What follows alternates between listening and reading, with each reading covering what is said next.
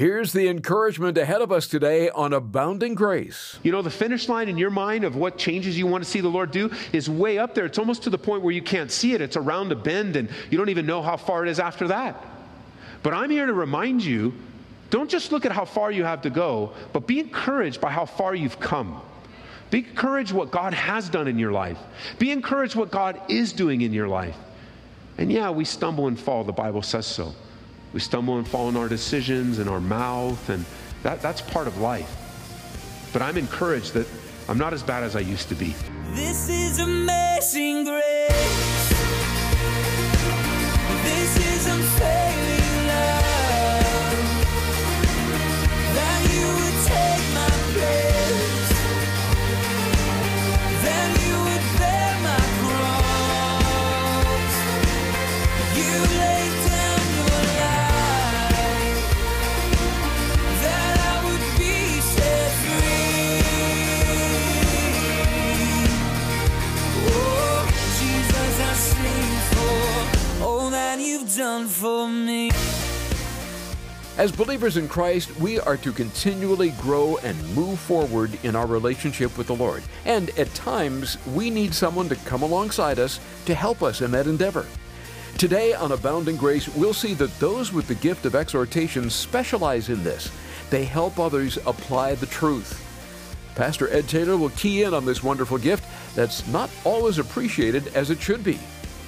Romans chapter 12 and Ephesians chapter 2. We're going to start in Ephesians chapter 2 as Paul is reminding us that we all have these differing spiritual gifts. That as believers, God has given to each one of us at least one of these spiritual gifts that are mentioned in Romans chapter 12. Why? To represent Jesus in the world today. To be used of Him and represent His love, His care, His ministry until He returns a second time. And in Ephesians chapter 2, we're reminded of the very root of God's relationship with us. I draw your attention to verse 8, where Paul's writing to the church in Ephesus. He says, "For by grace you've been saved through faith, and that not of yourselves, it is the gift of God, not of works, lest anyone should boast. It is God alone that saves." He's the one to intervene in our lives. He's the one that changed us. He's the one that gave us new life. And it's our faith that connected with His grace. Then he says this in verse 10, "For we are His workmanship, created in Christ Jesus for good works, which God prepared beforehand that we should walk in them." If you haven't already, mark the word workmanship in verse 10. It's the Greek word poema. And yes, it is the Greek word from which we get our English word poem. So if you think of it that way, you could say that God is saying of us that we are His poem. God is writing out our lives as a poem. And that He's not done yet. God has prepared these things beforehand. And one of the ways that He's writing out His will in our lives is the exercise of spiritual gifts, of how we're used in His kingdom. Now, someone read this once and said, they don't feel much like God's poetry. They feel more like they're a comic book in their lives, where their lives are one comic episode after another. And that could reflect. You know, poems aren't the easiest to understand. It drew me back to high school English. I was taking high-level high school English classes, and one of the things that the teachers would always do is lay these poems down before us and say, "Tell us what you think he's saying," or tell us what you think she's saying. And I have to say, I would read through those poems and go, I have no idea what they're saying. I can't figure out what this means and why they would say this and what the blue sky means. And I'd always peek over on one of the gals in our class that really understood poems, and then I'd listen carefully and try to pretend that I knew. But our lives are sometimes, now, you know, I didn't get a lot of response first service from that either, not even from your faces. Are you guys telling me that in high school they didn't drop poems on you and tell you to explain them? Yes or no? Are you guys all understood them? Like, oh, I got an A in English. I'm sorry. I was good with grammar, but the poems would just throw me. And the way they used words and you know, our lives are like that. And what's the best way to understand a poem than to get to know the author and ask them directly, what do you do in my life? What does this mean? What does this reflect? And as we're His poem, the Lord's working us out. And even if you do have a comic step out, you know, mistake here, a stumble there, listen, God still loves you. He still cares for you. He's still standing with you and standing by you. He's still sustaining you. His promise is still true that He's never going to leave or forsake you. And the good news is He knows the end. We may not know the end. So much of our life is filled with frustration because we're trying to understand things that we simply can't understand. We want an explanation. And so the frustration in our lives causes us to cry out for an explanation. But I was reading recently, and I thought it was so good, is that God, in times of difficulty, times of trial, times of stumbling and such, God, He doesn't give explanations. He gives revelation. He reveals more of Himself to us. Our relationship grows deeper with Him. That as we're seeking for explanations, in all of eternity, things will make sense. That's one of the things I'm hoping and I'm looking forward to in heaven. So when we're in heaven, things are going to make sense. Things don't make sense now so much. We don't quite understand, but I just know in the presence of the Lord, it's going to make sense. I'm going to understand His plan. And when people look at the church, and when we look at the church, when we look at ourselves, it's very easy to just focus on the imperfections because there are many. This isn't perfect over here, and they're not perfect, and we have, one of the greatest accusations, one of the greatest things against the church, not just our church, but the church, is all the inconsistencies. And I'm sure you've heard this, I don't go to church because of all the hypocrisy. That's not an unusual statement, and it's not always untrue. There are hypocrisies among us.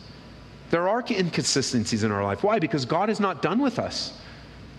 He's not finished. We're not the finished product. This isn't heaven. We're still on earth. And earth is wrecked by sin. And you and I, we are wrecked by our own flesh and the weakness of our flesh. The truth is, though, in all the inconsistencies and all the hypocrisies, the truth is that they wouldn't believe how bad we used to be. They think it's bad now, but how bad we used to be apart from the Lord. It's almost like heaven would say, where it's easy to pick out this mistake and this problem and this inconsistency and this hypocrisy. And it's easy for us to, that's not good and that's not right. But it's almost like the Lord from heaven is saying, wait a minute, they're not as bad as they used to be. They're so much farther along. Some of you right now are very discouraged in your life because you see how far you have to go. And it's a distance. The finish line in your mind of what changes you want to see the Lord do is way up there. It's almost to the point where you can't see it. It's around a bend and you don't even know how far it is after that. But I'm here to remind you, don't just look at how far you have to go, but be encouraged by how far you've come. Be encouraged what God has done in your life. Be encouraged what God is doing in your life. And yeah, we stumble and fall. The Bible says so. We stumble and fall in our decisions and our mouth, and that's part of life. But I'm encouraged that I'm not as bad as I used to be. I'm not as bad as I was before I knew the Lord, before I was born again. And how wonderful is the work of God in our lives. So moving over now to Romans chapter 12 with that in mind, we're going to go on to the fourth spiritual gift. And prayerfully, by the time we're done, many of you will know where you fit in the body because this is your gift. And by way of review, pick up with me in verse 3, Romans chapter 12. For I say, through the grace given to me, to everyone who's among you, not to think of himself more highly than he ought to think, but to think soberly as God has dealt to each one a measure of faith. For as we have many members in one body, but all the members do not have the same function, so we, being many, are one body in Christ and individually members of one another. Verse 6. Having then gifts differing according to the grace that's given to us, let's use them. And here was gift number 1 by way of review. If prophecy, let us prophesy in proportion to our faith. We defined the gift of prophecy as declaring the truth. That God has given some men and women in the church the supernatural ability to take His word and really cause it to shine and make it come alive in a particular person in a particular situation. The next gift we looked at is in verse 7, the gift of ministry. He says, let us use it in our ministering. If you haven't already, we also ask you to circle the word ministry. This is the gift of service. The gift of service. We define the gift of service as practicing the truth. And we learned that God has given some men and women in the church the supernatural ability to serve and serve and serve. It's just what God has made you to do. Then the next gift is mentioned, the one we looked at last time, he who teaches in teaching. The definition of this gift is explaining the truth. God has given some men and women in the church the supernatural ability to teach the Bible in a way that can be understood in its meaning and also understood in how to apply it in our lives. The next gift mentioned is the one we'll look at today in verse 8. He who exhorts in exhortation. This is the gift of exhortation. And we're going to follow the same pattern we have in each of the studies. We're going to look at a biblical definition of it and some of the characteristics of that gift. Then secondly, we're going to look at it operating in the life of Jesus. Then thirdly, we're going to look at it operating in the life of the early church. And then finally, we're going to look at some of the pitfalls and some of the dangers for the person that has this gift. And today we have a little bit more to add, as this gift really reflects too of how we sit down with someone and open the Word with them. So I've got a few things of encouragement at the end of our study today. So here's the definition. The definition of the gift of exhortation is applying the truth. Applying the truth. And often works together with the gift of teaching, where teaching explains the truth, exhortation applies the truth. The word exhort literally means, as we learned in the book of Corinthians, to strengthen, encourage, or comfort. And the idea behind exhortation is that you're coming alongside someone to help them move forward in their walk in Jesus Christ. God has given some men and women in the church the supernatural ability to help people apply the truth of God's word in their everyday living. This is what the Bible says, and this is what it looks like active and alive in your life, and how we need this gift. We need it operating and active more and more in our church family. We don't use the word exhortation that much today. It's been replaced by a couple of other words that will be very relatable to you.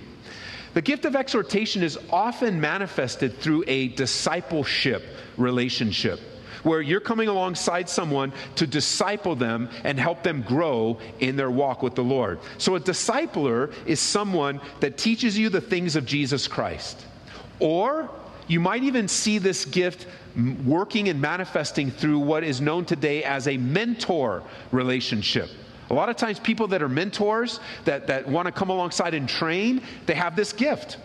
And a mentor is someone who would advise you and help lead you in your Christian life. The Christian who exhorts is divinely gifted with a special ability. You just have those people in your life that have the special ability to help you move forward in your relationship with Jesus Christ. Here's the thing. There are two complementary giftings when we think of exhortation, like two sides of the coin. The first side is this gift of encouragement. I mean, who doesn't like someone that comes alongside and encourages you? I mean, you might be right now isolated. You're not even in the room. You're not even in the building here. You're listening on the radio. You might even be sitting in the parking lot in your car. You're not really wanting to talk to people, but you also do want to press into the things of the Lord. And you're just asking God right now, would you just send someone to encourage me? I'm so beat and so beat down, and I'm so tired, and it's so heavy and hard. And then the Lord just answers that prayer and sends you someone who encourages you. He says, it's going to be okay. I love you. The Lord loves you. Let's get through this together. Let's go get a cup of coffee. And you're like, yes, that's exactly what I wanted. And if you're an encourager today, let me just say, everybody likes you. There isn't a person that doesn't like an encourager. You're just so like Barnabas in the Old Testament, or excuse me, in the book of Acts, Barnabas. He's just such an encourager. He was known as the son of encouragement. And if that's your gifting, we love you. Everybody loves you. There's another side of that coin. And that's the gift of exhortation. And let me just say this. Not everybody likes those that exhort. If you have the gift of exhortation, I'm sorry, but not everybody likes you. Not everybody appreciates you, even as you're operating exactly the way the Lord would have you in his body. While the encourager lifts up, helps you get up back on your feet, the exhorter pushes you on and moves you forward. And even as I do this illustration of pushing you on, some of you are like, I don't like to be pushed. I don't like to be nudged. I mean, think about it. You're in the line at Safeway here, and you're three behind you, and a person comes up behind you, and just the thing went on the counter there, and the food's moving forward, and they don't ask you to move up. They don't whisper to you if you move up. They come up behind you and just give you a little push. You gonna like that? You're like, what the? You take your bread, and bam! You're like, what do you? And there's a fight in Safeway. Got your Grace FM shirt on, and you know, it's just no. Nobody likes to be pushed, not even a gentle push. And in the spirit, I mean, let's face it. If God, you're crying out for that person to encourage you and God sends you an exhorter where they're doing the same thing. God loves you. It's time to get up and move on. But then they have a word for you and say, you know what? One of the issues right now is because you're just being selfish. And any of you know in those times of discouragement, it's easy to fall over the line. It's real discouragement, but can also be really selfish in our lives. And so the Lord just gives a gentle word and you're like, selfish? You don't know what's going on in my... And you're just like, hey, I just came with the word. I love you. Take time out of my life to come and speak to you. And while the encourager lifts up, the exhorter moves on, and not everybody wants to move on. A lot of people like to stay right where they're at. A lot of people don't want to be nudged and pushed. A lot of people don't want to hear hard truths when they need to hear them. But they're complementary. We need both in the body. A person with the gift of exhortation loves people. They love you. If God sends you one, they love you. The reason they come to you because they love you. And he or she loves being around people, loves talking to people. A lot of times a person with the gift of exhortation likes that one-on-one time where you just get away and we just talk about the things that are one-on-one. Exhorters are typically available people, and you just make yourself available. You seem to always be ready to meet with you, sometimes even dropping other important things to rush over and talk things through with you or pray with you. Exhorters have the God-given ability to see potential in people, where they'll see potential in people that you don't even see in yourself. You don't even recognize it in your own life. They can see what can be more than just what's emphasizing where people are in the moment. Exhorters generally are sensitive to people's feelings, even though in the moment you may not feel that way, because the word seems strong. Or you might interpret that what they're sharing with you is insensitive, but it was actually them operating in their gift, and they care about you, and they love you, and they are sensitive about your feelings, but they're also zealous for the truth and want to see you really grow in the things of God. They generally like to be careful and thoughtful in how they share something. Very prayerful ahead of time. If they have a meeting, they're very prayerful, wanting to make sure that they say the right thing. Exhorters can see past the outward in someone's life and see the problems in people's lives and want to really help solve them. They tend to go a little bit deeper than just surface conversations because they really want to help. And they really believe God has a word for you through their lives to move you forward in this season of your walk. And it's really cool to see.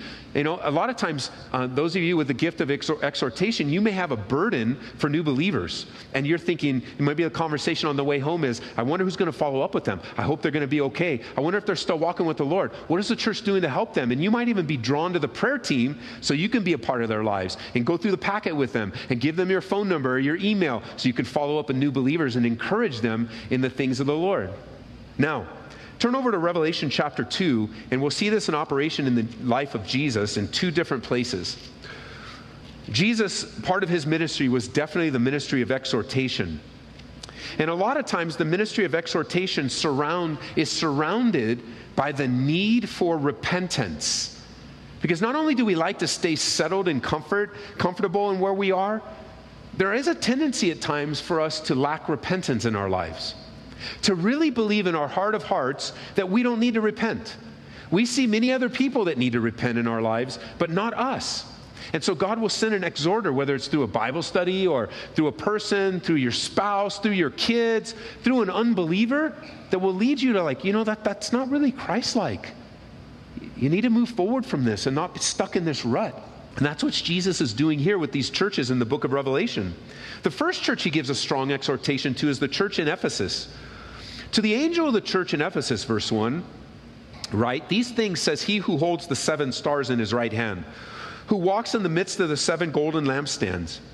I know your works, your labor, your patience, that you cannot bear those who are evil, that you have tested those who say they are apostles and are not, and have found them liars. You've persevered, you have patience, and you've labored for my name's sake. Now imagine getting a letter like that, stopping there for a moment, from Jesus, and you're just sitting there going, yes, I serve the Lord. We love you, Jesus. We want to labor for you. We've been patient. We don't mess around with false doctrine. And then in the very next breath, Jesus says, but I have this against you. That word, nevertheless. I have this against you. You have left your first love. That's an exhortation. Nevertheless, you got a lot of good going on in your life, but I see something that needs to be addressed, Jesus says. You've left your first love. You've walked away from that love relationship with me. You have walked away from that intimacy. You know, on many occasions, the Lord has used this scripture to minister to my heart, to rebuke me. Just recently, the Lord has been really speaking to my heart about increasing in my prayer time.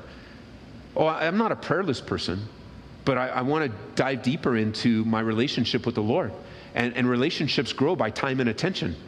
And just sharing my heart with the one that saved me. Just sharing my heart with the things that are going on in my life. Just really trusting Him and believing in the Word. And so part of that, the Lord used my wife. She's been using this phrase that's been resonating with my heart as we're talking about things and we're praying through things and we're talking about difficulties. She says, you know, Ed, we just need to believe. I just got to believe the Word. You know, Ed, you're a pastor. You're like, you don't know that? No, I do know that, but I need to hear it. We just need to believe. I just believe the Word when it says this, and I just need to believe it. And isn't that so true? It's a building up of our faith. Faith comes by hearing, and what? Hearing by the Word of God. And I wonder in your own life if you have walked away from your first love, if it's been replaced by something else. Because we're all on the wheel, you know, we're all being built and we're all being fashioned and God is constantly wanting to get our attention. And here's the answer. The exhortation gets heavier. He says, remember therefore from where you have fallen. And then what's your next word in your Bible? What does it say? Repent. Out of your own lips. Repentance. And then go back and do the first works. Turn to chapter 3, verse 1. The angel of the church of Sardis write, these things says he who has the 7 spirits of God and the 7 stars. I know your works, that you have a name, that you're alive, but you're dead.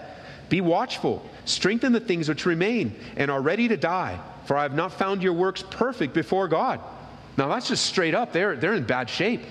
They think they're alive, but they're spiritually dead. If you were to drive by their church or talk to them, they would have the appearance of having a relationship with the Lord.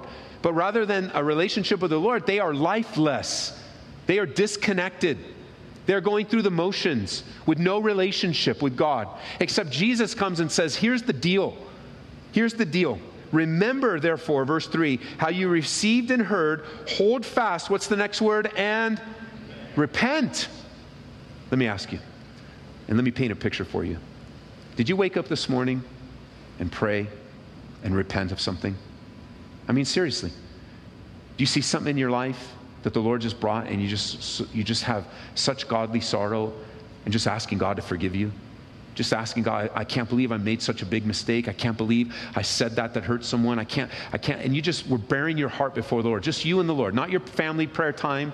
Not your prayer over breakfast or a meal. Just you and the Lord. Wake up this morning. Let's say you haven't done that today. That's one day. Did you do it yesterday? Were you repentant on Wednesday? How about Monday? What about the previous Wednesday? That's 2 weeks now. Have you been repentant in 2 weeks? How about a month? Have you repented of anything in your personal life?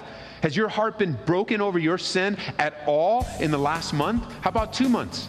But in the 2 months, it's easy to see, well, that failure over there, that mistake over there, I can't believe they did. But what about you? What about me? This is Abounding Grace with Pastor Ed Taylor. He's leading a study of the Holy Spirit right now. To purchase a CD copy of this message, call 877-30-GRACE. That's 877-304-7223. You can also find our studies online at calvaryaurora.org for instant access.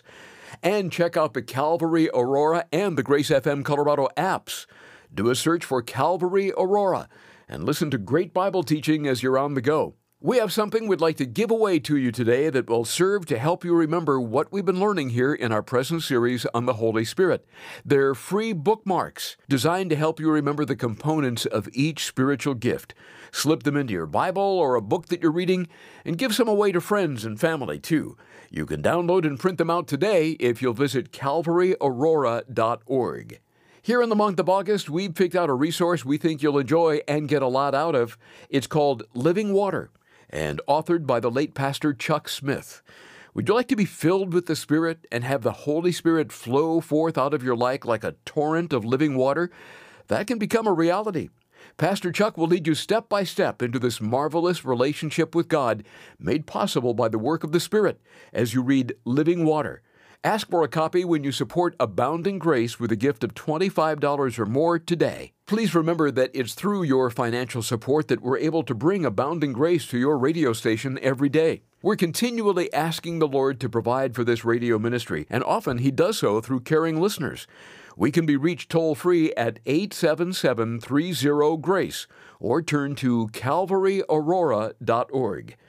Set aside another half hour to join us tomorrow when we'll hear more about the Holy Spirit from Pastor Ed Taylor here on Abounding Grace. This is amazing grace. This is unfailing love. That you would take my place. That you would bear my cross. You laid down your life. That I would be set free. Oh, Jesus, I sing for all that you've done for me. Abounding Grace is brought to you by Calvary Chapel, Aurora.